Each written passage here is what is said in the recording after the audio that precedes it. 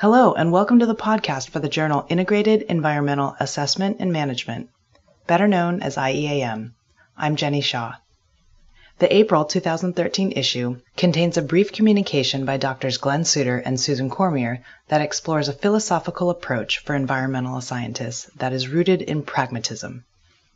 Glenn is the book reviews editor for IEAM, and he joins us today to talk a little bit about their thought-provoking commentary. Glenn, thanks for being here. Thank you, Jenny. So you and Susan describe a philosophy that addresses the credibility of scientists and the defensibility of their work. But you also say that this approach will expand the social aspect of science while maintaining traditional scientific methods. So how does pragmatism improve on the way we approach science now? I'd like to begin by taking people back to school. Most of us were taught a scientific method that's simplistic, narrow, and not terribly relevant to the work we do. If you're not philosophically inclined, that doesn't seem to matter. You just do your scientific thing.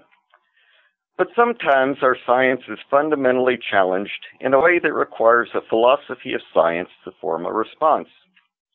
For example, an academic scientist on a review panel may tell you, as one told me, that if you're not testing hypotheses, you're not doing science. More importantly, the legitimacy of environmental science is being directly challenged by those who deny climate change, resource limitations, or the toxicity of various chemicals. As much as we'd like to, we can't just bluster our way through like Bill Murray in Ghostbusters saying, "Back off, man, I'm a scientist." We need a philosophy that justifies the authority of our science. Susan and I believe that pragmatism is a school of philosophy that offers the best option for environmental scientists. People use the terms pragmatism and pragmatic so much in everyday speech now that we forget that they come from late 19th century philosopher-scientists who are trying to make philosophy relevant to the age of science and industry. Charles Sanders Peirce, William James, and the others believe that philosophy should be about activity in the real world, not just ideas in the mind.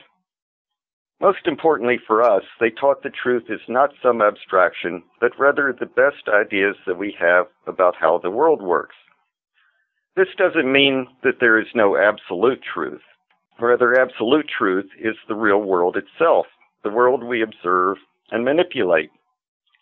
Science doesn't have that absolute and final truth, but we have, as a community, been converging on it, and scientific truth is our current approximation.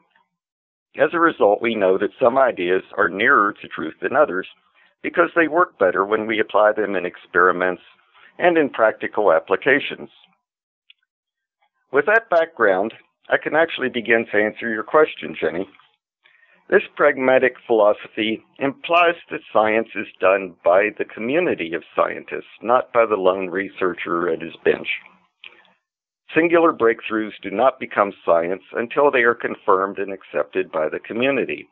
This is done by confirmatory research, discussion, peer review, workshops like CTAC's Pelston series, National Academy panels, etc.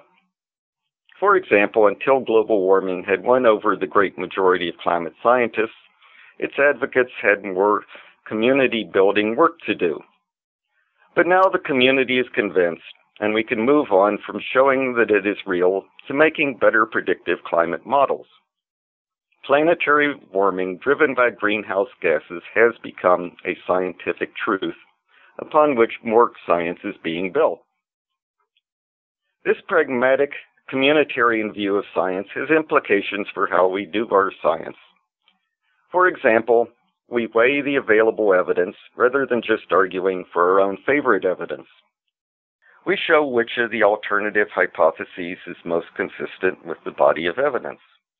We do our work in an open, honest, and cooperative way so that we're contributing to building a useful and defensible scientific truth. If we accept this pragmatic philosophy of science, we should become better at it. We should train our students to make abductive inferences and to participate in the scientific community. We should learn to better communicate the nature of science and of scientific truth. In particular, we should develop methods for expressing the community's degree of confidence in an uncertain or contentious scientific truth. We should encourage practices like CTAC's balancing of participation by industry, government, and academic sciences in all its activities. Fortunately, the trend in science is already towards more openness, collaboration, and sharing of data and methods. And that is making us more like the pragmatic scientific community that Peirce envisioned. So, thank you, Jenny, for this opportunity to present Susan's and my interpretation of scientific pragmatism. Now I hope that people will be sufficiently intrigued to read our short communication in IEAM and become conscious members of that scientific community. At least I believe it will show them how to be more comfortable in defending their science on pragmatic grounds. Thank you, Glenn. Thank you, Jenny. We look forward to the ongoing conversation that I think you and Susan have begun with this commentary. You've been listening to Glenn Suter discuss he and Susan Cormier's article entitled Pragmatism, a Practical Philosophy for Environmental Scientists. Access the article in the April 2013 issue of IEAM. Just go to ctacjournals.org. I'm Jenny Shaw, and thank you for listening to the IEAM podcast.